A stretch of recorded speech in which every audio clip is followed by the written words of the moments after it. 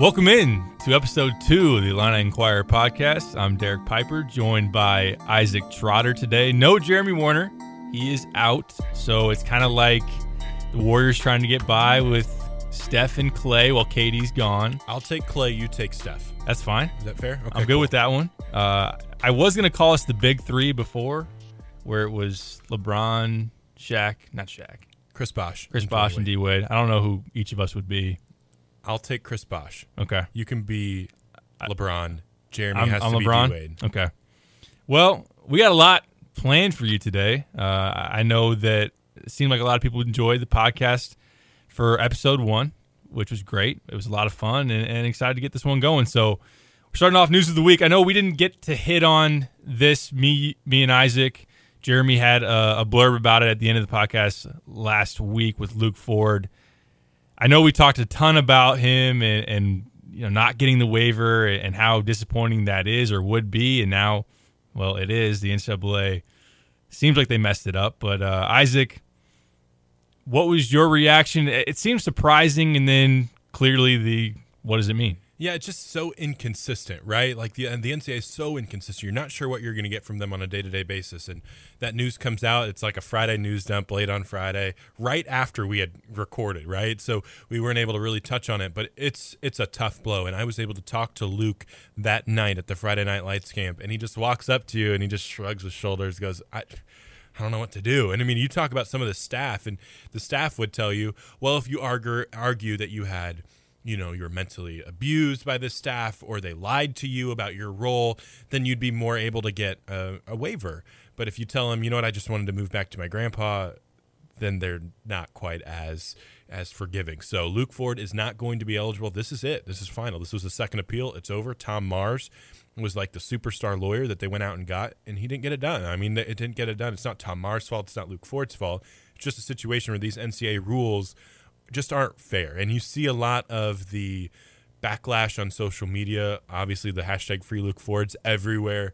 But, I mean, we saw big-name people talk about Luke Ford. Joel Klatt was on FS1 talking about how Luke Ford needs to be eligible. And so he's not going to be. And you talk about the on-the-field impact. It's huge. I mean, Daniel Barker now has to take a big step forward. He's a guy that needed to get his body in shape a little bit more. I still think he has a lot of pieces. I think he can be good. I think he has a lot of tools that are really good, but he's not Luke Ford. And Luke Ford is just 6'6" of 250 pounds of pure dude. Great in the red zone, great blocker, hands down, probably the number 1 NFL prospect on this roster. So I'm not going to sugarcoat it and say, okay, Illinois is completely fine now that and everything will be okay because Daniel Barker is going to replace Luke Ford seamlessly.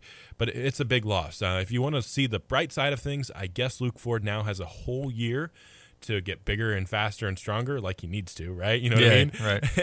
and then, but really, mentally, he needs to pick up Rod Smith's scheme. That was an issue during the spring. Obviously, just a new system. It's a lot of overload, information overload. Now he can get the chance to do that, and then he gets back on the field in 2020 and goes to work with Isaiah Williams. You can feel pretty confident about your offense with Luke Ford and Isaiah Williams together, but it's still a big blow for 2019 and just the unfair standards that have been set by the NCAA. Feels like it's easy. I can see why people would think, well, if you're a quarterback and you're going to a big program, Ohio State or right, Miami, I can see why you get the waiver.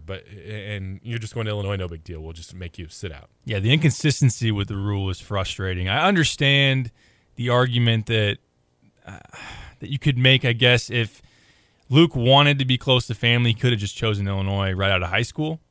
But at the same time, there are guys making these moves, and again, at Ohio State and Miami, you're going to see starting quarterbacks who are at institutions where they left because of playing time or one reason or another, and they're going to get to play. So it's frustrating for the offense. I mean, they need a playmaker like that. And I know that they need a body like that. Oh, absolutely. Right? Like, I mean, think about like third down and short.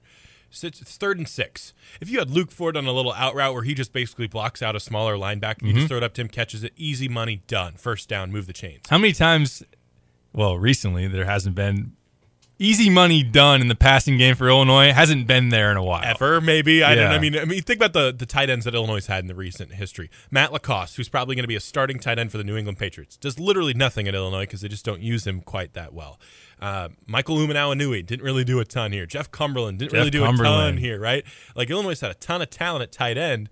They've never really used it properly, and Rod Smith is planning to use Luke Ford in a variety of ways, and to have to wait a full year to see it in a pivotal year 4 where you really need all the help you can get, it hurts. And let's be honest here. Let's not forget about the Bobby Roundtree incident here, compounding both of these decisions back to back, where Bobby Roundtree gets hurt, life-threatening type of scenario, career-threatening, everything. It's just a horrible, horrible injury, compounded with Luke Ford not getting the waiver. It's tough. That's a tough couple weeks for Illinois football. Here's one angle that maybe we haven't hit on a little bit, but have you gotten a gauge yet? Maybe you'll learn more in fall camp, and that could also be a reset for this team. But is there any kind of vibe of, oh, here we go, another thing goes wrong around this football program, and knowing the expectation level is raised going into next season, do you know how players are responding, how the staff is responding? Because there is pressure on this coaching staff to show improvement,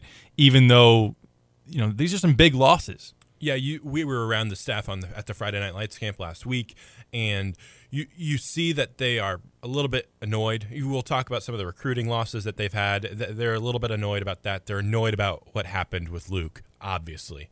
But there's a sense that football's bigger than one player, right? And at some point, you got to compete. And Illinois' first recruiting class in 2017, they're all juniors now. They look like men. And Bobby Roundtree is going to be a horrible guy to replace. It's a horrible situation. I'm not saying that it's no big deal. But you have guys that are been in the college weight room program for 3 years, been in this system for 3 years, like Larry Oladipo, like Jamal Woods, like Owen Carney, like Isaiah Gay. They're 21, 22 years old now. You got to compete at a high level. And I think this Illinois team, we'll see more in training camp, but I still think this Illinois team has talent. I still think that they're older than what they've ever been. It's clearly the talent has upgraded. The schedule's tough this year. But if you're able to get to 5 wins, you'd feel pretty good about where Illinois football is headed. You need to get better. Obviously, you need to get a lot better. But you still feel decent about this class. And I think you could see these guys rally around Bobby and rally around Luke for sure. Absolutely. We'll talk more about additions for this Illini football team that could brighten the future and brighten the expectation for the upcoming season. Brandon Peters, Josh Imatorbhebhe. But let's go to basketball, where another stealthy, out of nowhere, make Derek Piper look bad type of addition that the staff slides in there. It's all right. I'll take one for the team. But it looks like a good one in Benjamin Bosmans Verdonk from Belgium. I got to say, Isaac, his tape looks kind of good. I like it. I like it a lot, right? I mean, you said something, I think it was you, that said not all late additions are the same, right? Mm-hmm. Yes. This dude doesn't look like a Matisse Vasile roll of the dice player. 6'7", good passer, looks like he's a pretty decent shooter, has good athleticism. I saw him dunk on a couple people in his highlight film.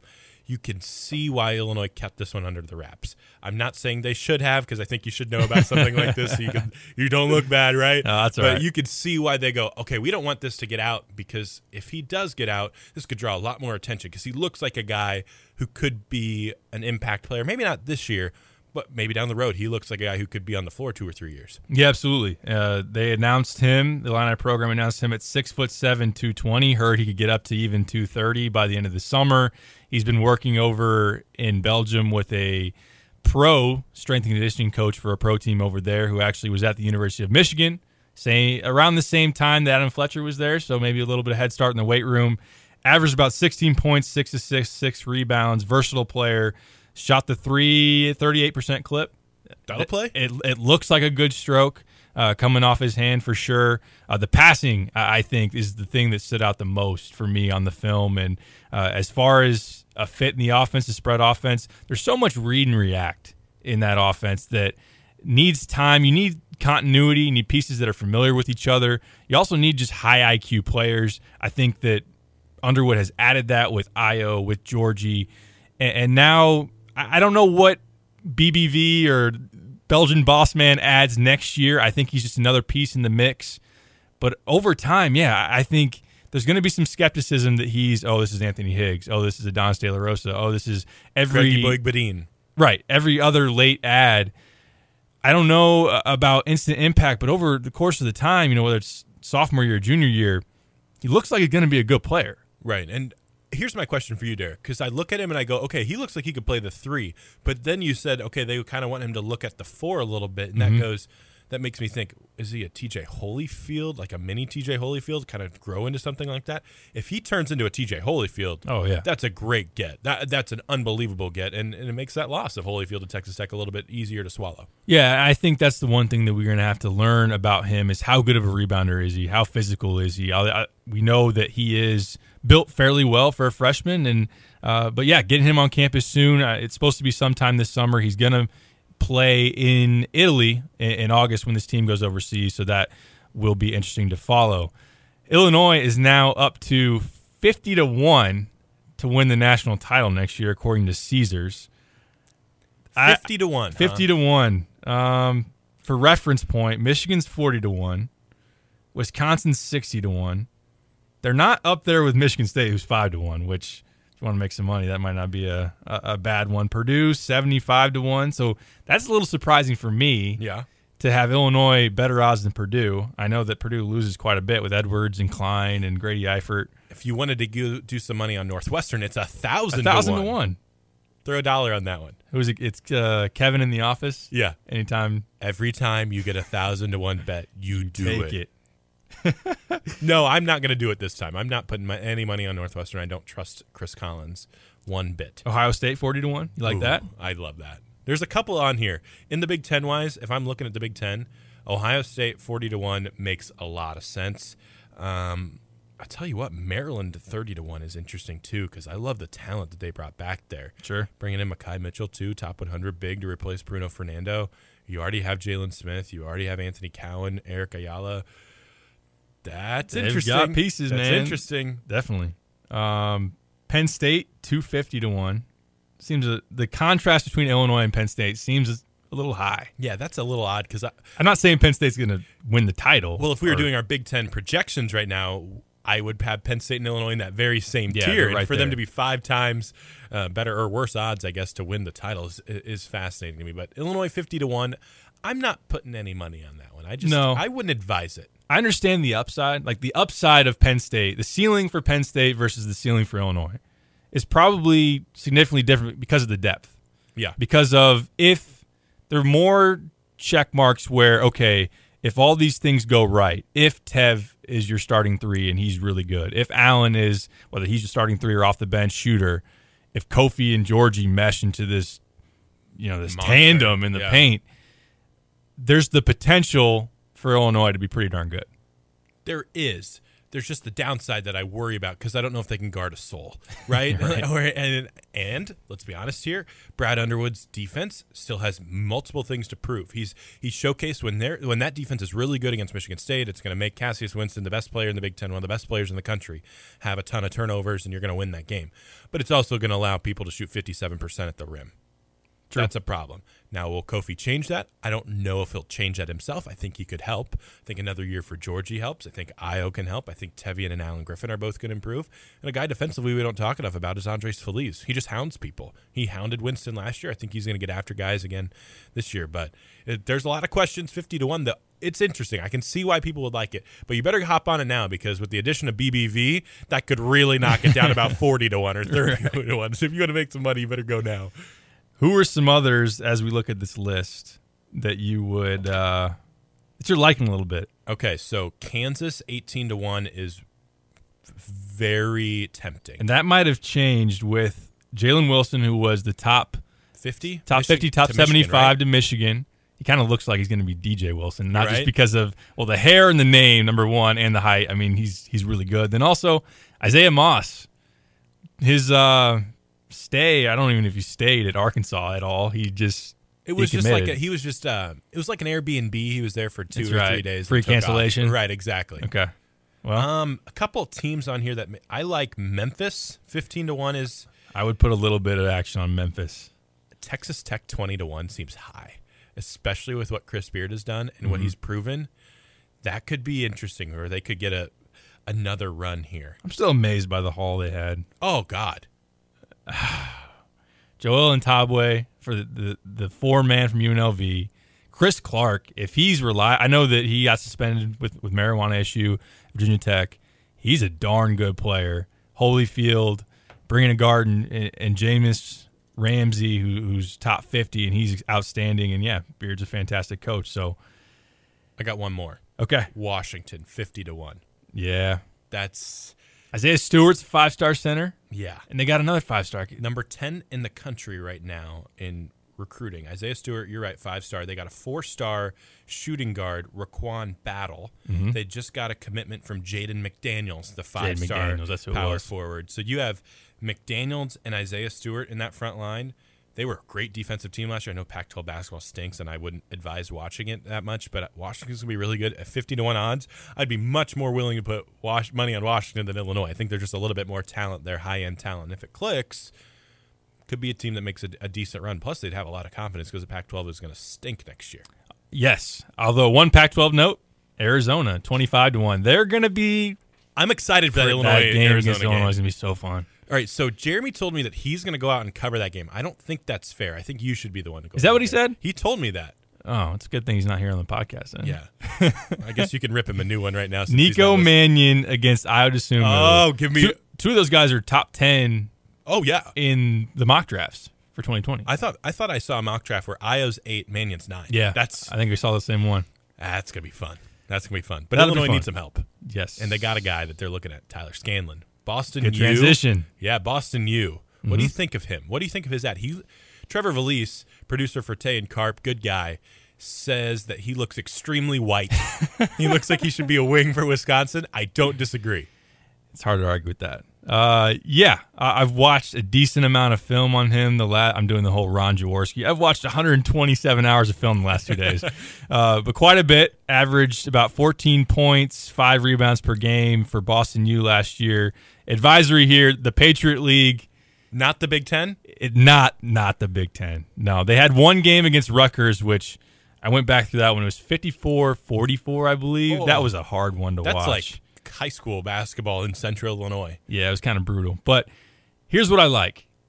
Number one, okay, so it's mid-June, and he can shoot, and he's got experience. And he's 6'7". He's 6'7". I don't know. Okay, the question marks about what translates to the Big Ten. 5 rebounds a game. I don't think he goes in and rebounds that well in the Big Ten.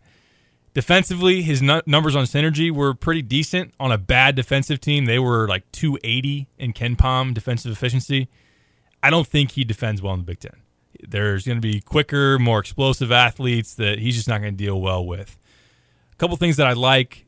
He's a really good passer, good IQ, spot up 3, and also in comparison to Aaron Jordan, because I think that's kind of the baseline where it's like, maybe not the best athlete, but good enough to get on the floor. Right. Can he be a veteran that is a spot-up shooter, reliable in that sense? And I don't think he'll be a starter like AJ was. And this is where Tev and Allen take the step forward. And it makes sense. I'll say that. It makes sense. And he's got more of an off-the-dribble game than AJ. That is one positive that I see. Although AJ, significantly better shooter last year. AJ shot 40+% in the Big Ten from 3. Scanlon shot 34% in the Patriot League. Yeah, I mean, I'm scarred after adding grad transfer wings after the Mark Allstork experiment.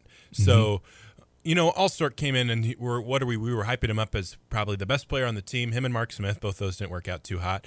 And he scored, 20 points a game in the Big Ten, and it translated to, or 20 points a game in the Horizon League, and it translates to 6 points a game in the Big Ten. 14 points a game in the Patriot League makes me go 5 points in the Big Ten. So it's interesting. And obviously Illinois hasn't got him yet. A couple teams involved with him. Minnesota, Richmond, George Washington were and Arkansas were the first two. And then Jeff Borzello reported that Florida, Wisconsin, and Georgia have also gotten interested as well. So he's a piece that I think Illinois has a great shot to get. You have an open scholarship, so I see it feels like a low-risk, high-reward type of move. But there's going to be some competition here. And you look at the on-the-court impact, I think a guy we're forgetting about is DeMonte Williams, who still has the trust of the Illinois staff. And I know that sometimes offensively he was struggling last year, just didn't even attempt to shoot, and it was rough. And I'm not the biggest DeMonte Williams fan, but he still has trust, and he still plays defense, and he still knows the system. So DeMonte Williams, Alan Griffin, Tevian Jones, Kipper Nichols, Yep. and Tyler Scanlon are all going to be and Andres Feliz can get time as the third point guard on the floor sometimes too. So you could have a situation where 6 guys are vying for that spot at the 3-4. So if you bring Scanlon in, I'm not expecting him to be a starter, but if he gets into the rotation, is able to spread the floor a little bit. I mean, what's your stat? Illinois is only bringing back 2 guys that have shot over 35% from 3 last year. Yeah, Trent Nile. Yeah, if Scanlon can shoot 36, 37% from 3, which is career average, Right. then he could find a way on the floor for maybe 12 to 15 minutes a night. And that's the point there where I get the hesitation in let's not bring in another All-Stork. The good news is he's not going to play 20, 25 minutes a night like All-Stork. Man, it's still funny that he was supposed to be this bucket getter. Oh, this guy is just going to come in and fill it up, and I didn't necessarily buy when he was telling me, all right, I got to get ready for the NBA. I was like, okay. But you're probably not going to play defense, and really that was the best thing he did for Illinois. So, but with Scanlon, if he's just a player in the mix, if he's willing to buy into a role where you got to earn every minute you get, you're going to be in competition with some of these young guys, also DeMonte, and if you can hit some threes, some open threes, there's going to be a lot of opportunity. Io drives in the lane, Trent drives in the lane, Andres drives in the lane, or post touch for Kofi, post touch for Georgie. They're going to leave somebody. Right. You have to. Right. I will say this.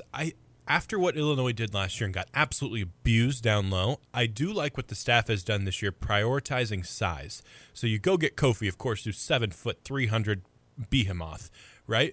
But Bernard Kuma is also a very big dude at 6'10", has a good body on him. You go get Benjamin Bosmans-Verdonk, 6'7". You go out and you're looking at Tyler Scanlon, 6'7". That gives you options. Bernard Kuma. Right. You just have all of these additions now that you have some length, some athleticism that you're bringing into this team. So maybe you don't get destroyed on the glass next year. Now you have options. Now you don't have to play an Aaron Jordan at the 4 who was 6'6" in tennis shoes, barely. You know what I mean? You know what I mean? And having to go up against like Lamar Stevens. Now you have options there. I appreciate that about the Illini staff. I appreciate the big net that they have. And also, I think if you added a Tyler Scanlon to the mix with his length, I think you have to think about going zone sometimes because you could have some lineups. Say you have Tevian on the floor, Io's on the floor, Andres or Scanlon's on the floor with Kofi and Georgie. 6'5", 6'7", 6'8", 6'9", and 7 foot. Mm-hmm. Looks like a good 2-3 zone to me with some length. That looks like a Syracuse zone that they trot out. Exactly. I wouldn't hate that. Yeah, especially a team that maybe isn't great from 3. Make them beat you with the jump shot, have Kofi planted in the lane, not getting caught in ball screens. I like that idea. We got to mention Kofi. I got a quick note on him. The dude's, he looks, number one, he looks big. And for Illini fans, he's got to look good in that uniform. Illini basketball Twitter tweeted out from team workouts, which started this week.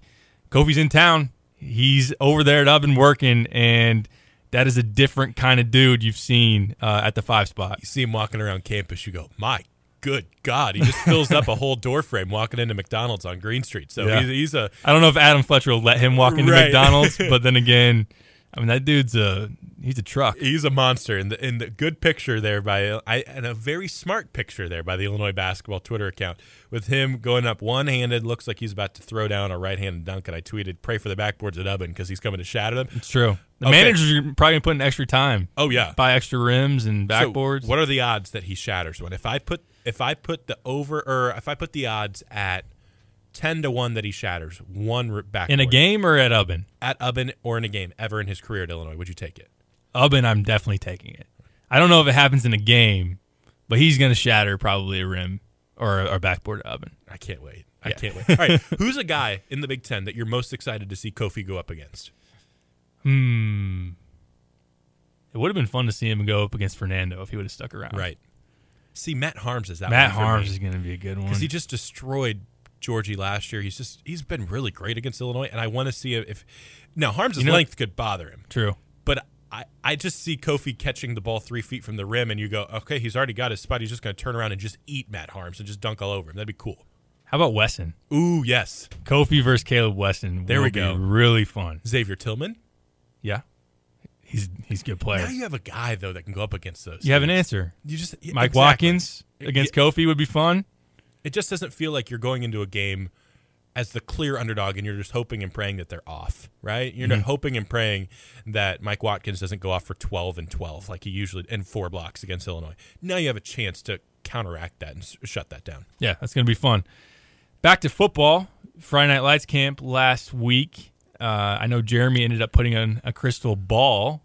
Would you take away from that? Fill us in on the happenings there at Friday Night Lights. Yeah, so overall, it wasn't quite as good as we expected. We thought that maybe a few more guys would come down, but it wasn't horrible on the Friday Night Lights camp. You got to see some dudes. Class of 2021, Illinois has done a pretty good job. They offered Jaden Wilson, a long, athletic Texas wide receiver, just screams Andrew Hayes Stoker type of guy.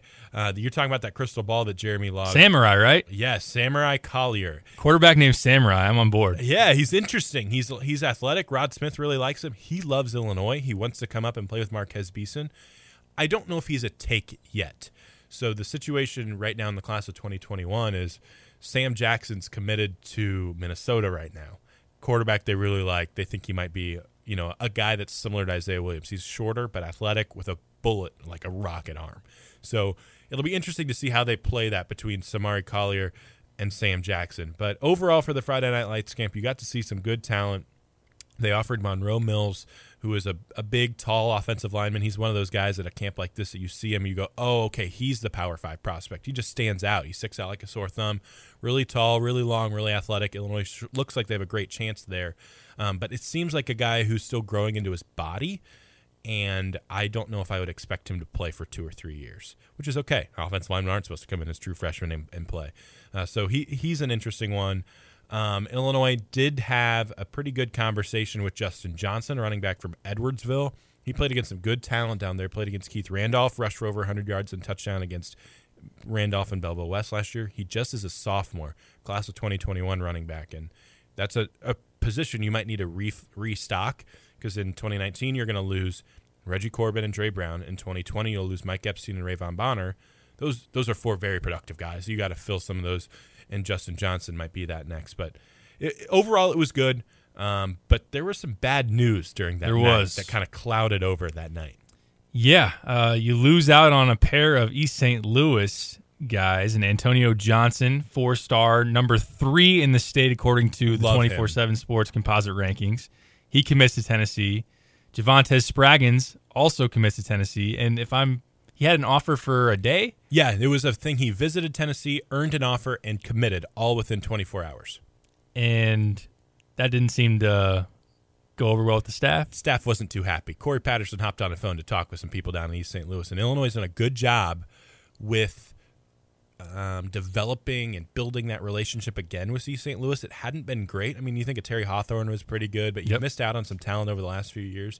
You got a couple guys on your roster right now in James Knight and Stanley Green who are from East St. Louis, but you didn't really get that high-end talent. You missed out on Jeff Thomas, not once but twice. So that relationship there's improving between Illinois and Darren Sunkett. Lovie Smith's done a great job with that, but the staff was caught off guard with Spraggins and Johnson both committing right there. I think Spraggins was the one that was the most surprising just because Illinois had offered him a week ago. He said it was an offer he was waiting on. Illinois felt really good about that. Kind of a big kid who was over 400 pounds, slimmed down a little bit and moved really well at the Lindenwood camp. And Illinois liked him. Bob McLean, Illinois' offensive line, really liked him. So for him to commit right away caught them off guard. Antonio Johnson's probably Jeremy Warner's favorite recruit in this class of 2020. Just a playmaking safety that Illinois really could use. So I don't think it's over. And that's for both of them? For both of them. Okay. So that's a good thing. And it starts this weekend because Illinois is having a 7-on-7 camp and a big man's camp. East St. Louis will be there. Spraggins will be there. Antonio Johnson will be there. Maybe you get them coming off that little bit of a high of an official visit or a visit down to Tennessee. Tennessee has a great campus, great facilities. So maybe you get them a week removed from that. They're coming down off that high, and Illinois is able to make some ground up with them again. A couple others they lost out on. They didn't make the cut for Kevo Wesley, announced the final 2 of Vandy and Boston College. And also Josh Baker. Yeah, Josh Baker commits to Arizona. And he's from Missouri. St. Louis area, down in Missouri. So, yeah, that one was one that Illinois really liked him, thought he was going to be a piece, but he didn't really reciprocate that love quite as much with Illinois and eventually goes to Arizona. So that's a loss. Kevo Wesley's super surprising because he's from Chicago Curie. Offensive line / defensive line, they were more looking at him as an offensive lineman. Illinois and Iowa were his first 2 offers, and they thought they were doing great with him. And then he kind of comes out and says Vanderbilt and Boston College. And I love Vanderbilt's campus. I get it. Boston College is a little bit off the wall. And when you're from Chicago and you have Iowa and Illinois right there, it just felt like he just wants to get away from home a little bit. So you respect that kid. He seems like he has a bright kid, has a good head on his shoulders, doesn't do anything wrong. You know, he's a good kid. And so you think he'll be successful, but he's raw. He's only played football a year, but Illinois still really liked him, got in with one of those early offers. And for him to leave you out of his top 2, it's a tough look. And you've lost 3 offensive linemen right now. You've had Marcus Harper decommit. He looks like he's going to be picking between Oregon and Purdue. You kind of hope he goes to Oregon so then he doesn't torch you at Purdue, right? So offensive line recruiting coming into this after the class of 2018 and 2019, 2019, you didn't feel great about your offensive line recruiting. You really wanted to restock in 2020, and 4 guys are already off the board. That's tough, and Bob McClain will have to get back on track. I think they can, though, with Jalen St. John. There's a couple different angles here to go as far as you can look at it, the whole Chicago area. I know you have Jaden Thompson committed, but as you mentioned, Marcus Harper no longer there. Kiva Wesley did not even make his final 2. I know Denver Warren from the Aurora area, you thought maybe you could get a commit from him at one time. Really close to getting one. Yeah, and that didn't come to fruition. So this class was kind of thought to be maybe one where you turn the tide in Chicago. You have the St. Louis area going well. And then also you mentioned the offensive line, but I want to ask you about Chicago. Where is that? Is there optimism that things can get turned around in this class, or are you pushing it down the road again? We're like, all right, we'll fix that area in the next one. Well, I think they have gotten it a little bit taken care of. You wanted it more, but getting Jaden Thompson out of Chicago Marist was massive. 4-star wide receiver. So that's a great start. Yes, you wanted more. And there are a couple guys that Illinois has missed out on. You brought up Denver Warren. That's a tough one. He's a guy that he was committed to Michigan. LSU was involved. It's just tough to really figure out what he wants. It feels like he kind of wants the bright lights. So it makes sense on why that is the case. But Illinois can get back on track if they can land Willis Singleton, who's from that Chicago area, 3-star defensive tackle, number 1 on Illinois' board at defensive tackle. They like him more than the higher-rated Denver Warren. So Singleton is just coming off a visit for Illinois. Illinois crushed it on that visit with him. He still has visits to Michigan State, which is big, Iowa State, which is big. Louisville's involved. So there's stuff still involved there. He's going to make a decision really soon, but Illinois crushed it on the visit because of the way that they have worked with Bobby Roundtree. That type of care, love, support that Austin Clark, Lovie Smith, and the whole staff, Andrew Stoker, the rest of the staff has shown to Bobby really stuck out to Willis because he said, if I got injured, he told me this, he's like, if I got injured, it wouldn't be the end of the world for me. They wouldn't give up on me. They care about me. They genuinely care, and that's really important. And you can get back in Chicago's good graces if you get Jaden Thompson. You get a guy like Willis Singleton, that would be really huge there. And then you figure out there's some other pieces there at Curie that you kind of like. But the talent in Chicago hasn't been quite as good. You tried to get involved there in 2018 with Jaleel Billingsley. That didn't work out. You took 2 of his teammates in Fabian McRae and Joseph Thompson. Fabian McRae decommits, ends up at Northern Illinois. So that was kind of an odd one. But Jaleel Billingsley, you thought you might be able to get him involved, and he ends up going to Alabama. I get it. Alabama over Illinois every day. But overall, I think Illinois has done a much better job in Chicago. They're fighting with Iowa State and Northwestern. Hardcore for a lot of these guys. P.J. Fleck in Minnesota has done good up there. But the hire of Mike Bellamy has been instrumental in getting Illinois back in Chicago. You get Willis Singleton, you get Jaden Thompson, you can find a couple others up there. You'd feel pretty good about Illinois' effort up in Chicago in this class. Yeah, absolutely. You mentioned Iowa State. Illinois did beat them out, as well as a couple of other Power Fives for Quentin McCoy. Great get. Defensive tackle from Florida. He had offers from Iowa State, Louisville, took visits to Louisville and Kentucky. What do you make of that addition? It's another Austin Clark getting after it on the trail. I mean, he will never be the defensive line coach that Mike Fair was. Obviously, the Colts will hire Mike Fair. Why? Because he's the best in the business. But he is clearly the much better recruiter. Quentin McCoy, high ceiling. He's a 6'3", 265, can play defensive tackle. They think they can bulk him up to be a defensive tackle, or keep him right at his weight, and he can play defensive end too. He reminds me so much of Jamal Woods, just a versatile piece. You win this recruitment over Power 5 guys, Power 5 teams. That's huge. And a 3-star kid who looks like he could have a really high ceiling, good get, looks like a good character kid and really smart too. So overall, guys were clamoring for Illinois to get an offer or get a commitment after that weekend was tough last weekend, and to get him on Monday really appeased some people. Now you got to build off that, and you're starting to see this defensive line room really get good. Recruiting wise, you've done great in the 2019 class. You think you'll do well in this 2020 class. McCoy's just another piece of that. The defensive line might be the best position Illinois has recruited under Lovie Smith. You look at Austin Clark's 24/7 Sports profile. It's kind of cool that coaches have those, and Yeah. you can see their top commits. And you look under that, and this clearly doesn't include transfers, which he's been huge on. he's been absolutely huge on from USC Pipeline. Moses Akpala, Keith Randolph, Seth Coleman, Quentin McCoy. Where is Austin Clark asserting himself as far as top recruiters on the staff? Probably hasn't passed Corey Patterson yet, right? Corey Patterson's the god still, right? I mean, you got Isaiah Williams, right? You're the god. Andrea Stoker's still up there for Marquez Beeson alone, but you can't forget about a guy like, oh my gosh, Calvin Avery. Yeah. Duh, idiot. Of course. That big guy. Yeah, kind of a big dude, kind of a great player that picked you over Texas A&M. So, yeah, that was a great get there. Clark, I would put him at 3. I would go Corey Patterson 1. Man, that's all right, maybe not now. Corey Patterson 1, Rod Smith 2. Oh, we got a Corey Patterson yeah. 3, I think is how I would go. And then Mike Bellamy is really close there too. But Clark's done great. You talk about those USC transfers. Wale Batiku doesn't come here without him. Trayvon Sidney doesn't come here without him. Josh Imatorbhebhe probably doesn't come here without him, and we'll get into that later. But it's interesting. It's very interesting what Austin Clark has done, and he's made Lovie Smith look really smart with that hire. Really, really smart. I know everyone's interested in any and all updates on Brandon Peters and Josh Imatorbhebhe. But before we do that, let's look ahead to this weekend. Illinois hosts a 7-on-7 and big man camp. As you already mentioned, East St. Louis will be here, Trinity Catholic, a couple others. What are you looking forward to with this particular weekend, and what will be important for the staff? This is big. I mean, you got Mookie Cooper here. That's the one. It's always big time. Yeah, that's the one that you're really feeling good about. Lutheran North and Cardinal Ritter still have a ton of talent. Joe Moore is going to be up here. Noah Arinze should be up here again. You get Jalen St. John back on campus again. James Frenchie from Trinity Catholic. A lot of the top-tier guys that you have are going to be on your campus this weekend. So Illinois staff feels great about getting all this talent. Again, we even said East St. Louis. You're getting all those guys right back on there too. First off, it's going to be really competitive because these teams are great. They don't really like each other either, so they want to beat each other, which is good. Yeah. And then you're getting all of this talent yet again. And if you could get a couple more guys to pop this weekend, that'd be huge.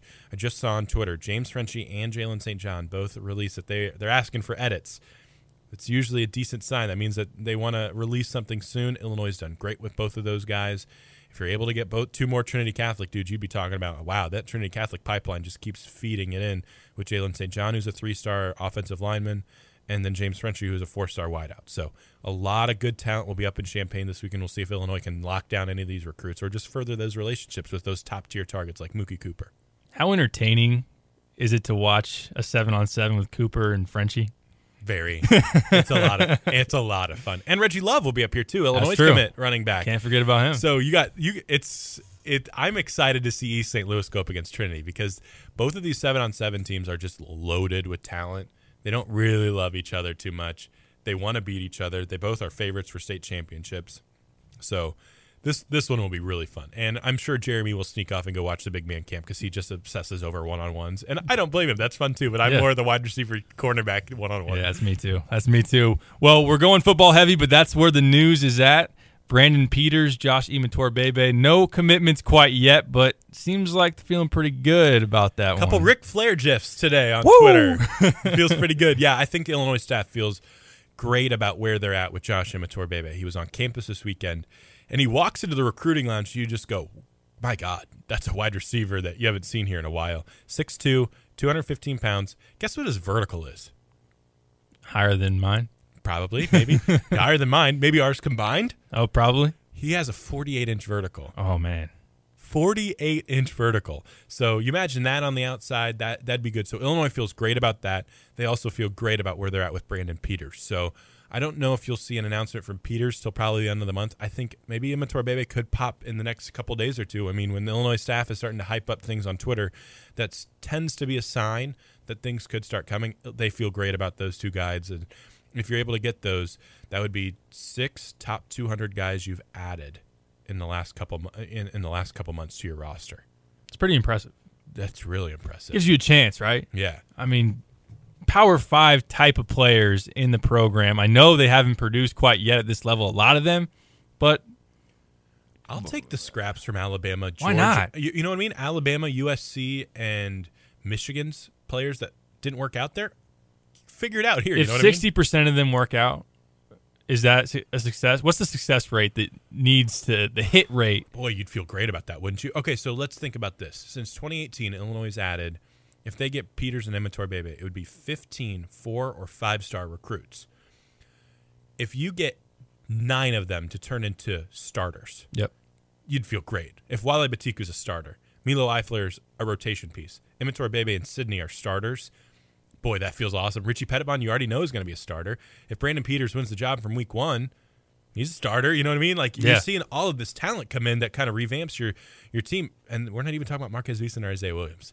So I think these guys, we talk so much about the class of 2019 and the class of 2020. It's the transfers that are going to have a bigger impact because they're dudes, they're men, they're 21 years old, they're older. And Emator Bebe, Trayvon Sidney, and Wale Batiku, all from USC, they all have 2 years of eligibility. So if they're back next year too, that just adds a lot more than what a freshman coming in the class of 2020. And whether it's Brandon Peters or Isaiah Williams at the quarterback spot, adding Emator Bebe to Trayvon Sidney and Ricky Smalling, that is a receiving group that has upside, that has physicality, that has some physical qualities that make you excited. Do you like them more than Malik Turner, Mike Dudek, and Ricky Smalling a couple years ago? Which group would you like more? Because That's hard. I was looking at the stats in 2017. Dudek only had 24 catches and 1 touchdown. How long did he? Was it like 2 or 3 games or 6 games? 6 games. Yeah, it's hard to catch touchdowns when Chase Crouch is your quarterback. Right, that's the thing. Like, it's so hard to judge those guys because their quarterback was not even close to the quarterback you'd have now. I mean, Isaiah Williams or Brandon Peters on that team with those wide receivers, I think those numbers look a lot better. It's hard for me to go against at the time, healthy Mike Dudek. Right. And Malik Turner's in the pros for a reason. Yeah, that's right. And we got to remember, Trayvon Sidney hasn't done anything. Emator Bebe hasn't done anything yet. They both have injury histories, but they hadn't had a chance to do anything. True. And that's the type of conversations we're having. Because you could say 4-star, 5-star recruit. I mean, Emator Bebe had offers from Alabama, Auburn, USC, Florida, Michigan, Ohio State. You name it, he had it. But he never got that chance to because he got an ankle injury. Oh, a guy like Juju Smith-Schuster was in front of him. I heard he's kind of good, Juju Smith-Schuster. Yeah, he's legit. He's probably a guy you want to pick top 10, definitely in wide receiver fantasy football. Yeah, I got him in the 4th round last year. I was so happy. Probably happy about that. Oh my gosh! Now I don't think I'll be able to get away with it this year. But yeah, I mean, you look at Emator Bebe, Sidney, and Smalling. It's better than your wide receiver room last year. And I look at this offense, and the offense was such a problem throughout the spring, and people were really concerned about that. But I kind of like it with the offensive line. You're returning 4 starters that have 74 career starts combined. Wide receivers of the 3 we've talked about. The running back game is great. Tight end, you feel okay about Daniel Barker. That's okay. Isaiah Williams, Brandon Peters at quarterback. If Brandon Peters announces later this month, you feel great. That's a much better offense than you had last year. And Rod Smith at the helm, sign me up. Yeah, I mean, give me Smalling, Sidney, and Emator Bebe over last year. Your top 3 in receiving, as far as catches, Smalling, Trinard Davis, Sam Mays. Yeah, Emator Bebe and Trayvon Sidney or Trinard Davis and Sam Mays. Which one would you prefer? I would prefer the one you're gonna have this year. I like the one with 48-inch vertical. I like the guy who runs a 4.40. Been at USC. Yeah, but it's the second best wide receiver trio that you'd have under Lovey. I don't know if they're better than like the Gmo or AJ Jenkins years, though, right? I mean, those guys are pros. Who else was with Jenkins? Gosh, trying to think. Was that the Josh Ferguson year? Sounds right. Yeah. So, I mean, I guess you could say he was kind of a slot catcher. I mean, he had so many catches for them, right, in the slot. He did. Sam Mays was still around. Justin Hardy was still around. Justin A Hardy. young Malik Turner was there. So, okay, so let's think about this. You had 2015. Okay. You had Gmo and Malik Turner. And Malik Turner. Desmond Kane was the one that we forget about. Desmond I forgot Kane. about that. He had 53 catches for 492 yards. That Bill Cuban You would offense. take that on. Marchie Murdoch, another one who is in the pros now. He transferred from Illinois, went to Iowa State, had a good couple years. Yeah, that's some good wide receivers there. I mean, okay, let's go 2014. This was Wes Lunt year where he threw for 1,700 yards, didn't play a ton, had some injuries. So you had Dudek with 76 catches his freshman year, Gmo, Malik Turner, Josh Ferguson, Martez Barr. Justin and Hardy. Donovan Young. It's a decent collection. And John Davis and Matt Lacoste. There's Okay. some talent back there. Yeah. That's what I mean. I would take there's a that reason one. why they went to a bowl game, I guess. But That's right. There's some talent there. All right. But anyways, definitely over last year. Get in Imator Bebe. See what happens. All right. Transitioning over to surprising, I think. I don't know who expected it.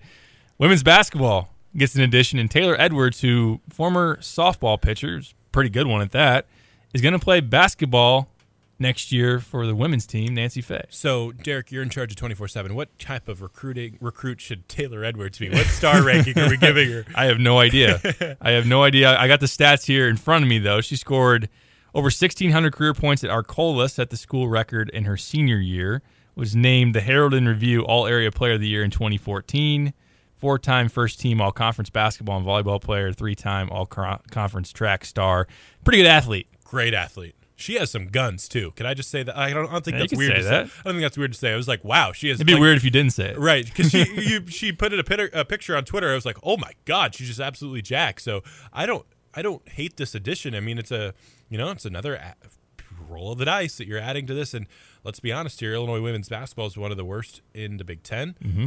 You'll take any athlete you can get on this, and adding her to the mix, she's obviously loves Illinois, local kid who wants to be a part of this thing. It makes sense. And she was a good pitcher for Tyler Perry. She was a big reason why Illinois got back to the NCAA tournament. So you take a risk on a great athlete who was a four-time first-team all-conference. If you scored over 1,600 points in high school, maybe that means that she could be in the rotation. Maybe she's another guard off the bench who can play some scrappy defense. Can't hurt you. Can't hurt you at all. And I'll also admit I didn't have a story ready for this one. So God, they're just keeping you out of another the loop, surprise. Man. I know. I'm losing all my sources. I want to hit on basketball again real quick because you had a funny tweet about in Game 5 when the Raptors completely imploded. Yeah. And Kyle Lowry wasn't able to hit that shot from the corner. I know that I guess later on it was found that it was tipped. I didn't know that. Yeah, Draymond made a great play on I can't confirm. But it hit Still, the side of the backboard. right, and still. Yeah, it was And it he was could have pretty made plays ugly. earlier in the late in the game, and he didn't. True. So with that in mind, I wanted to think, you had a list of most clutch players. Right. Who did you put one? Michael Jordan 1. Oh, yeah, that guy. LeBron 2. Darren Williams. Darren 3? Williams 3. And I think I said Illinois-Arizona is the best basketball game I've ever seen. I don't care what you think. No arguments here. And then, I did 3 million, something. The Kyle odds Lowry, of Northwestern to win it all. That Right. was the number for Kyle for Lowry. Kyle Lowry. So how about a top 5? Let's just run through some. And, unfortunately, Isaac and I aren't old enough to go all time. Right. No disrespect to Eddie Johnson hit the game winner against Michigan Good God. State. Are we going to get tweeted about by Eddie Johnson now? Probably. Oh, man. He is he's aggressive on Twitter. And he's going into the Hall of Fame, the Illinois Hall of Fame. So congrats to him. A couple other buzzer beaters that I recalled, obviously the Darren against Arizona, Rayvante Oh, man. against Mizzou, the fall away. Yeah. That was pretty That was impressive. an NBA 3, too. That was was. a step back fall away. Ooh, I miss him. I loved him. He was awesome. Tyler Griffey against Indiana, that was a little throw in, but I think he had another that year. I think it was okay. Gardner. Was it Yes. Gardner Webb Banked right it after in. Maui? Banked it in. They were coming off that high They were from Maui. struggling to pull that one out at home, and he put one in. So let's John Eakey. John Eakey at Iowa. Yeah. He did the whole hit the head thing. Oh yeah, And we don't threes to the head. We can't talk about Michael Finke though, the 3 against Nebraska, where he got bear That's hugged right. by Underwood, but then they lost. Oh, So it doesn't yeah, count, James really. Palmer. Yeah. Mm. There's been some decent buzzer beaters over the years. Yeah. Okay, so All right. How about since 2000? Okay. Let's just pick a top 5, and we can even do this collectively as a group or as a duo. Yeah. 5 guys in order that you want taking the last shot Okay. And so they don't have to have hit a buzzer. Like I would probably put D somewhere in there, yeah, even though I can't think of a D buzzer he didn't beater. have one ever. I don't think so. That was the thing against him. They're like, you never had a late game shot. And he was like, well, I had Darren on my team for 3. All right, number 1. Darren. No question. 1,000%. That's easy. You can see that shot 1,000 times. I'm envisioning the goosebumps 8-year-old Isaac had when he rose up to shoot that shot. Yep. Okay. Incredible. Number 2. Would you go Frank Williams? He had a couple. Yeah. He had the shot to win a Big Ten title. I could put Frank up there. I mean, he was a big time player, man. Yeah. I mean, he had some great moments, and he had the team winning Big Ten titles. Dimitri McCamey, could he be in the mix? He had a couple game winners, one McCamey. against Northwestern. D's in. Where's D fall? Okay, so I would put Frank Williams ahead of D because he did it. I'd put D at 3 because he's just awesome. He's D, right? But D was a gamer, right? I got another gamer who we haven't brought up who kind of hasn't hit a buzzer beater, but he hit 2 game winners against Michigan State and Ohio State this past year. Oh, Io. Yeah. Dang, you're right. He might need to be in that mix. He iced Michigan State and Ohio State. Wow. Okay. Io, after a freshman year, is already in the mix for top 5 most clutch players since. All right, Since 2000. I'm putting Frank clearly ahead of Io. Okay, we'll give you that for now. Can Frank. we agree D over Io? For now, I think for Io. Okay, over some other names I got down here. Brandon Paul. Yes. I don't think we're going to put Griffey on here. DJ Richardson had a game-winning 3 over Hawaii. Revante. Oh, yeah, he's in there. And I don't think he didn't have a buzzer beater. I think, was this just past 2000? I know it was probably in between there, but give me a shot to win Corey Bradford. Oh, yeah. Well, what about Luther Head, too? Remember he had the fall-down little floater against Purdue to win a game? I'm forgetting another buzzer beater. Wasn't it the tip-in Marcus Griffin? Yeah, there you go. We got to give all the love out because we're going to get tweeted at if we forget one. Okay. All right, let's get this top 5 down, though. So we have Darren 1, Frank 2, D 3. I agree. D for 3. Yeah.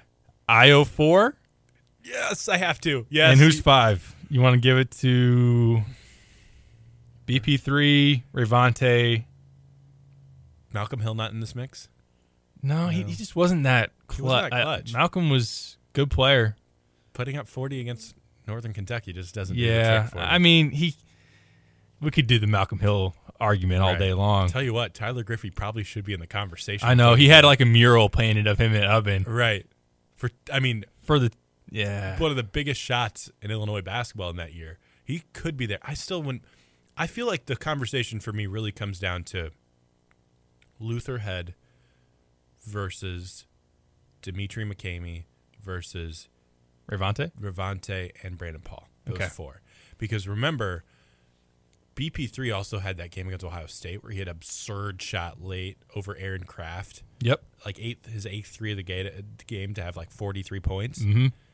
He's got to be in all right, so he hit one. Didn't he hit the buzzer beater against Minnesota in the Big Ten tournament? In the Big Ten tournament. And there's been a sneaky amount of buzzer beaters. I know. There's some decent things here. All right, he might have to be 5. Okay, I'm going to remove Revante because he only had 1 shot. BP3 still had 2. Luther Head had a bigger moment to win a Big Ten title. But we already have 2 guys from the 04-05 team. So I'm going to remove him. So it comes down to Dimitri McCamey or Brandon Paul. Brandon Paul. Okay, so let's recap this. 1, Darren Williams by a landslide. 2, Frankie Williams. 3, D for 3. Yep. 4, Io. And 5, Brandon Paul. Are we too high on Io? I don't think we are. Because a second year of this, he's going to make some shots. Yeah. I'm just saying, 2 game winners in your freshman season. Against good teams, big wins. That's impressive. That is impressive. I love that one on the road. I get the Michigan State ones were awesome because Michigan State was coming from behind. They take the lead. You're like, okay, Michigan State's doing what Michigan State's supposed to do. And then for him to do that was nuts. I went back and read the notebook I did for that because I did the Alan Griffin story, and I talked to his dad after that game. But the lead is Io's becoming a closing time killer. He told Georgie, give me the ball, Georgie. I'm going to hit this tray ball. Inject this into my veins. Yeah, He's fun. a stud. He is a stud. Let's start the season. Yeah. Honestly, I'm really ready. After seeing pictures yesterday of Illinois basketball, I'm like, man, Hoodie Kipper shows up. Andres Feliz has that long, nappy hair now. I'm ready to roll. I'm ready Georgie's to roll. growing it out. Georgie is growing it out. Growing the facial hair out. He needs to cut that. Yeah. But overall, It's okay. He's the overall, mayor. it's fun. It's gonna be really fun. And the thing that makes it most fun to me, honestly, is that all these guys are so likable. That's really important to me, and they're just so likable. And the playing style, I think that, you could argue that Illinois is probably the most fun team to watch in the Big Ten next year. I can see that. They're going to score. Playing style wise, they're get up and down the floor. You just got to make sure that the other teams don't like it because they're going to be able to score points too. We'll see. They're disruptive. I'm not here for your facts. Hey, man. you talked to Cassius Winston. He was almost in tears. He was after that game. Yeah, he was in tears because of Andres Feliz. Okay. But they got to do that every game. Yeah.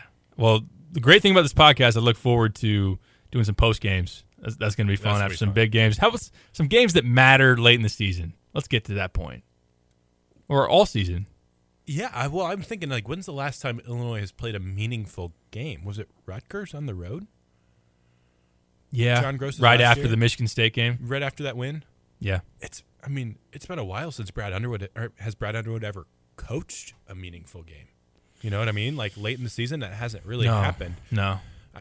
I think the games in February, and I know we're going long here, I think the games in February mattered when they went on that run and they found who they were and they really... I thought so too. Even those though they're games under 500, mattered. I was like, these are important. And it mattered for the coaching staff to show progress and all of that. But, yeah, I think those games matters. But as far as, meaning something for your future, like immediate future tournament-wise, I don't think Brad's had one of those. Real quick about our top 5, there's one guy that could be really close to being on this list. Trent Frazier. Good if one. he hits the 3 against Gonzaga. He had like a half quarter go in and out against Notre Dame. Yeah. Like he's had multiple of these in the last couple of years that have been late game, in and out. Late game, really close to winning these things. So he could be in the mix there eventually. Maybe this year. Yeah. And that's the other thing with this list. You don't maybe have to have done it. I know we included guys that have, but Trent, give me him over a lot of other dudes as far as one shot. This guy can hit it from anywhere over the half court line. One shot, you have Trent or Malcolm Hill. Who are you taking? Trent. I'm not even hesitating. Right. Trent or Kendrick Dunn. Trent. That's where I'm at too. And that's Trent or Tracy Abrams. Who Oh, had a Trent, couple. easy. Yeah. So that's what I'm saying. Right. That's kind of the conversation we're having here. He is a late game killer, and I know we haven't seen it yet. And you've had a couple instances where they almost go in, and God, I could still see the step back 3 against Gonzaga and see it come out of his hands and wonder if he's about to take the lead, and it didn't happen. But still, I still think that he's going to have 1 or 2 of those that we'll look back in a couple years and remember, wow, that shot by Trent was real clutch, ice in his veins late in the game. Yep. And you hit a game winner, you will be a lining of the week. Unfortunately, we don't have any games for those right now, but we do have some Illini of the Week picks. Isaac, who you got this week? I got to go Taylor Edwards. I mean, being a stud pitcher in softball is hard enough as it is, but then saying, you know what, I want 1 more year to play basketball. That's really cool to me. She is the Illini of the Week. Maybe not for what she's necessarily done on the basketball floor this week or done on the softball field this week, but the fact that she wants to be an Illini, she wants to be here another year, she wants to compete and put on the orange and blue 1 more time. You could tell this means a lot to her. You can tell the state and the school means a lot to her. She's the Illini of the Week, and if she gets on the rotation, that'd be a great story. Got a girl who was the 2nd best pitcher in softball and now becomes a key basketball player. That'd be very cool. And it's happened before. We saw it at Illinois State. It's happened. Lexi Wallen played volleyball and basketball there too. So it can happen. It can happen and might be something they need to happen Yeah. to get out of that Big Ten basement. I'm going with Alan Griffin. I just did a story on him on IlliniInquirer.com. Check that out. I guess I can do – I'm not even shamed about the plugs because this is our own podcast. Alan's dad, Adrian Griffin, is coaching in the finals, Toronto Raptors. Alan got to go out to Oracle for Game 3 and Game 4, so big time for him and that family. That family is so talented. I mean, Adrian played in the league. He's coaching in the league. Probably going to be a head coach soon. Yeah, I was going to say he was in the mix for a head coaching job with Memphis. Yep. Alan's sister, Aubrey, is a McDonald's All-American going to UConn. His brother, AJ Griffin, was just playing over in Brazil for the U16 USA basketball, won a gold medal. He's a 5-star on the team. He was definitely one of the top 2. And Allen, he's put on some weight, good weight. I'm not going to, sometimes say he's put on some weight. No, he's put on some good muscle, really worked hard. He said he stayed here throughout the month of May, didn't go back home to work with Fletch, work in the gym. He sees the opportunity, and yeah, good week for him as far as if the Warriors lose to the Raptors tonight, Game 6, tonight being Thursday, or in Game 7, big win for the family, then also Allen being back on campus. I'm going to give it to Allen Griffin. Good call. This is a good episode. I like this episode. It was fun. We don't need Jeremy. No, we don't. Apparently, he's going to be in Arizona. That's true. Is that irritating you a little bit? Maybe I shouldn't have said We'll iron this out. We'll figure it out. I say a boxing match just for all of them. I might need some preparation time. Okay. He's strong. He's strong as an ox. Yeah. He's a big dude. I can see why he was a good offensive lineman. Yeah. Because he has a low center of gravity. He feels like he has all the technique really good, and he's strong, gets underneath you, and just destroys you. So it's true. But overall, good episode for week 2. So last week I made the joke that it was a B+ episode. This one was solid A-. All right, I'll take that. Solid A-. Subscribe, all that stuff. We're all over iTunes and wherever you can find your podcasts. Follow us on Twitter. I tweet at dpiper247. At Isaac_Trotter2. Jeremy tweets, but you can find him some other place. This has been the Illini Inquirer podcast. It was fun. Until next week, for Derek Piper, Isaac Trotter, we'll see you later.